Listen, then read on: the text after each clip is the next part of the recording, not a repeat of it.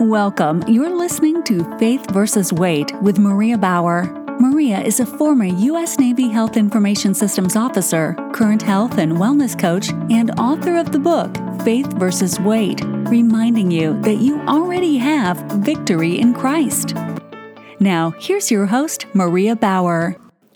Hello and welcome. It's time for your Daily Strength to Shine. For those following along with the Faith versus Weight program Daily Strength to Action Guide, this corresponds with Week 2, Day 4, opening with our Bible verse of the day coming from Haggai 1:6. You have planted much, but harvest little. You eat, but are not satisfied. You drink, but are still thirsty. Now, this verse reminds me of our processed food supply. It's all Greek to me. The sirens in Greek mythology used to lure sailors with their enchanting music and beauty only to have them crash along the rocky coast. These sirens held the promise of something that would satisfy human desire, but instead destroyed the seeker. Among other things, this luring reminds me of our processed food supply. Every day, there is yet another new candy, cookie, drink, or some other confection luring you in. On top of that, many of these are marketed as protein bars, shakes, or other weight loss aids. Most diets are not sustainable because they do not provide enough nutrient-dense calories, we are starving, and they are loaded with processed foods, we are taking in chemicals, triggering cravings. Most processed foods are created so you will never be satisfied on purpose. Never being satisfied is personified in the Greek mythology character Tantalus.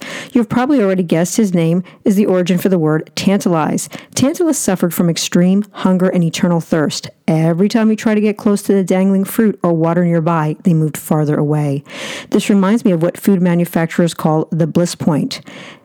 The bliss point in food manufacturing is the amount of sugar, salt, and fat or other substitutes added to make something irresistible or almost impossible to eat just one. Sound familiar? This is the reason why many people are always hungry. This also applies to the gourmet coffee industry, with most coffees having the same or more calories as an ice cream shake, or they are completely loaded with fake sugars, both fueling more cravings. A client shared with me about a friend who was going to counseling for a crack addiction. She told me the counselor would say the following words over and over again.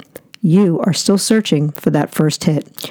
I can't think of a better way to put it. The sirens and Tantalus remind us that Satan puts out what appears to be the best first, only to leave us wanting in the end, left with the worst. Instead, the Lord gives self-control, not so you can have a boring life, but so that you can have fullness of life. Disordered eating or eating disorder? Eating disorders require professional help. However, the majority of overeating is not necessarily tied to an eating disorder. Sugar, chemicals, exhaustion, and stress are all linked to overeating. If I start the day with sugar, the rest of the day winds up being a train wreck. Keep sugar as a dessert and no earlier, other than the honey in the pre-workout drink suggested. See the eating, timing, and tips chart in the appendix of the book, Faith versus Weight, Magnifying the Glory of God. If you consume sugar earlier in the day, you will have problems with portion control all day. Throw in some emotional drama, and it could be the difference between having one ice cream cone or an all-out bender. So how do you know if you have a problem requiring medical intervention? The first place to look to determine whether or not you need outside help is your trigger foods. Most people are not binge eating celery. Many snack foods are trigger foods. They tempt you without ever satisfying you. Many of the healthy package options lead to more overeating. Real food that is not processed gives your body all the right signals to cue satiation. However, even with real food, you can get your signals crossed.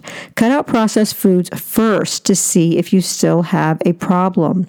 Then pay attention to which real foods leave you feeling satiated and full for hours or looking for a way to break into the nearest vending machine.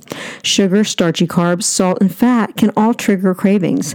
Another trigger for hunger, if you are starving, you are less likely to stop at an appropriate amount. Again, starving equals stuffed. You need to eat at regular intervals. Follow the eating, timing, and tips chart. If you are in a bind, at least have a 100-calorie pack of nuts, dried edamame or pistachios in the shell in your purse, backpack, etc. as an emergency snack just in case. The hypothalamus is the part of the brain controlling hunger. If you are eating regularly and are cued by legitimate hunger before you start a balanced meal and not by habit, boredom, lack of sleep, emotions, or stale cookies left out in the break room, you will also be cued when you are full and satiated. How do you feel after a meal containing real food versus junk? Studies show people report less satisfaction after snacks than meals, which makes perfect sense since most people are eating junk for snacks, or their real food snacks are not enough calories, causing them to want to graze all day. This is why we include a substantial snack on the Faith versus Weight plan. We don't just include a small piece of fruit, expect that to hold us for hours as a snack. A snack should be adequate enough to get your mind off food without ruining your appetite for your next meal. Food is meant to fortify and satisfy in order to make you stop thinking about food and begin the task at hand. Eating is not meant to serve as an ongoing entertainment, hobby, or distraction. It is meant to keep you fueled.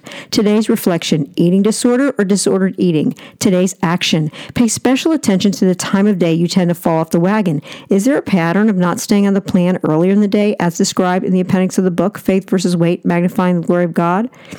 Are you eating a mid-morning and mid-afternoon snack with a protein, healthy fat, and fruit? Not eating enough real food calories at snack time can send you sprinting to the nearest vending machine for fake food before dinner time. Finally, are you staying hydrated? Dehydrated can also equal disordered eating. You are more apt to grab junk. Thank you for listening to Faith versus Weight, reminding you that you already have victory in Christ. Consult your physician before starting any weight loss or exercise program